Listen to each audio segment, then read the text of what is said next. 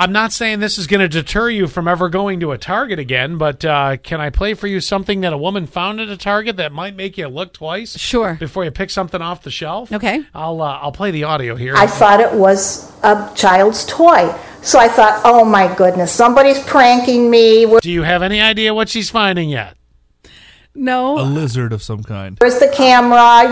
This is a joke because it was totally still. I was going to take a photo. Wait, did she say stuffed? Still.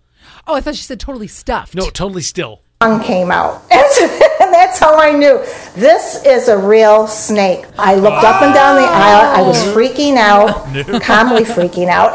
This is North Carolina, and this is snake season, and there is a snake on top of the baked beans here.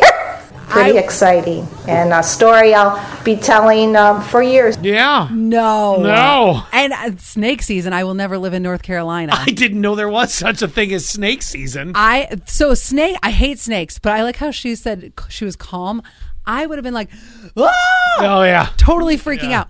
I did find something on Target's Instagram the other day that is going to bring back every childhood memory, though. Oh? Remember the parachute game where you were in gym class? Yes. And you would lift the parachute up and you guys would all get inside. This was deemed as working out when we were a child. Lifting your arms in the air. Yeah, and then putting them down. First of all, it's a big COVID bubble is what it is. No wonder we are a fat nation. I think that we should buy one because I think the price, I'd have to go back and look at the story, but I think the price was only like $10 or something.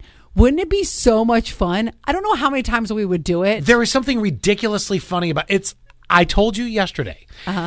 Beating someone with a pool noodle can do nothing but make the other person laugh. Everybody's laughing with a pool noodle. Did you bring it? No, I didn't bring one today. I forgot. But beating with someone with a pool noodle, because you're not hurting the person, but it sounds epically loud.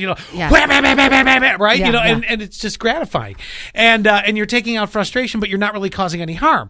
The parachute game. The parachute game is also equally one of these things. You can't help but laugh when you're doing it. But I've never, looking back on that from gym class, because I remember doing this as an elementary school kid. Yes. What was the purpose of it? It's not like, kickball I get. You're running around bases. You're moving. This is standing in one. I guess you kind of step in a little bit. It's weird. One of the things that we had to do, Quinn, did you never do this when you were growing up? I'm trying to picture. Is this the big thing that's colored and you all go under it and then it becomes like a big bubble thing? Yes. And you can't help but giggle when you do it. So we had to sometimes they would call a name. They'd be like, Allie. And then the person would run. In the middle. I remember that. So I think that's where the workouts came from. Yeah, no. I don't know what it was teaching us. You could walk under it and make it to this. You could. Yeah. It was like a slow jaunt. It's funny and it makes you laugh and it's cute for the kids. And I want to buy one. Absolutely no athletic advantage to it whatsoever. No, but I want to buy one. $10. If I find that in the 10 spot, I'm like, grab that.